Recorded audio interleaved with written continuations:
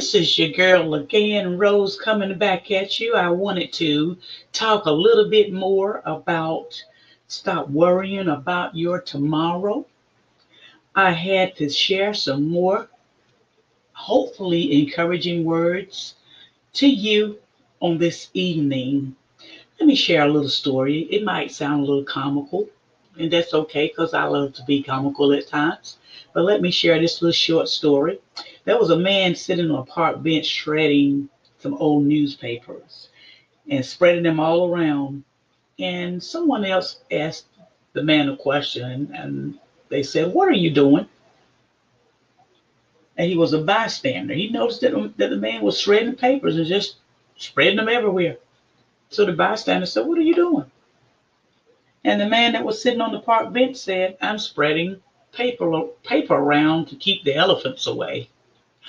The visitor looked around the park, well kept park, and said, "I don't see any elephants." The man smiled and said, "Works pretty good, huh?"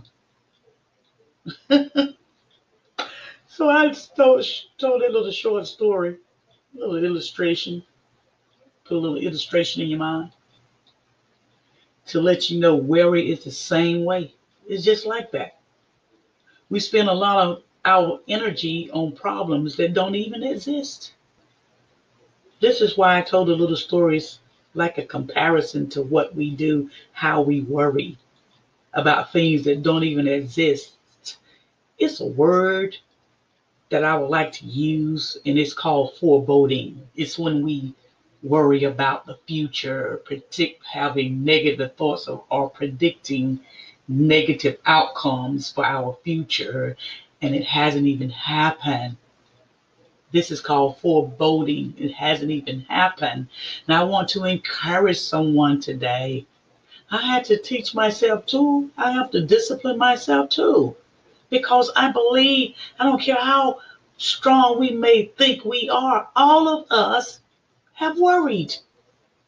All of us have worried.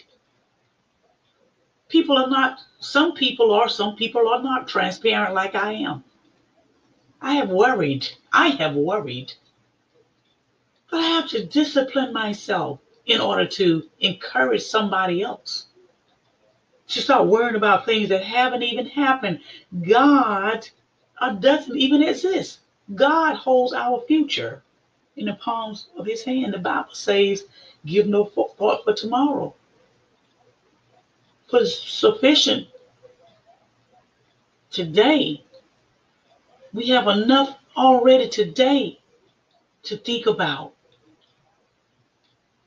So we don't have time to be worrying about tomorrow.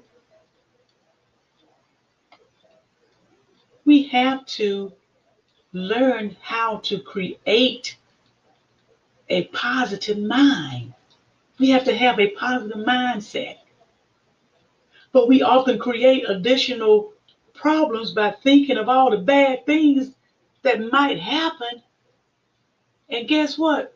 Most of the time they never do.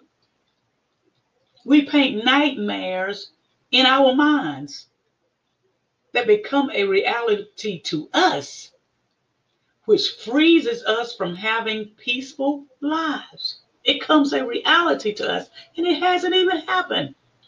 But we think so negative that it becomes a reality to us, and it hasn't even happened. And it causes fear to paralyze us, freezes us from having peaceful, productive lives. In actuality, the fearful thoughts that we create in our minds will never happen. Amen, somebody? So if you are filled with worries and trapped in a world of uncertainties in your mind, I encourage you today to put it all in the hands of God. Amen.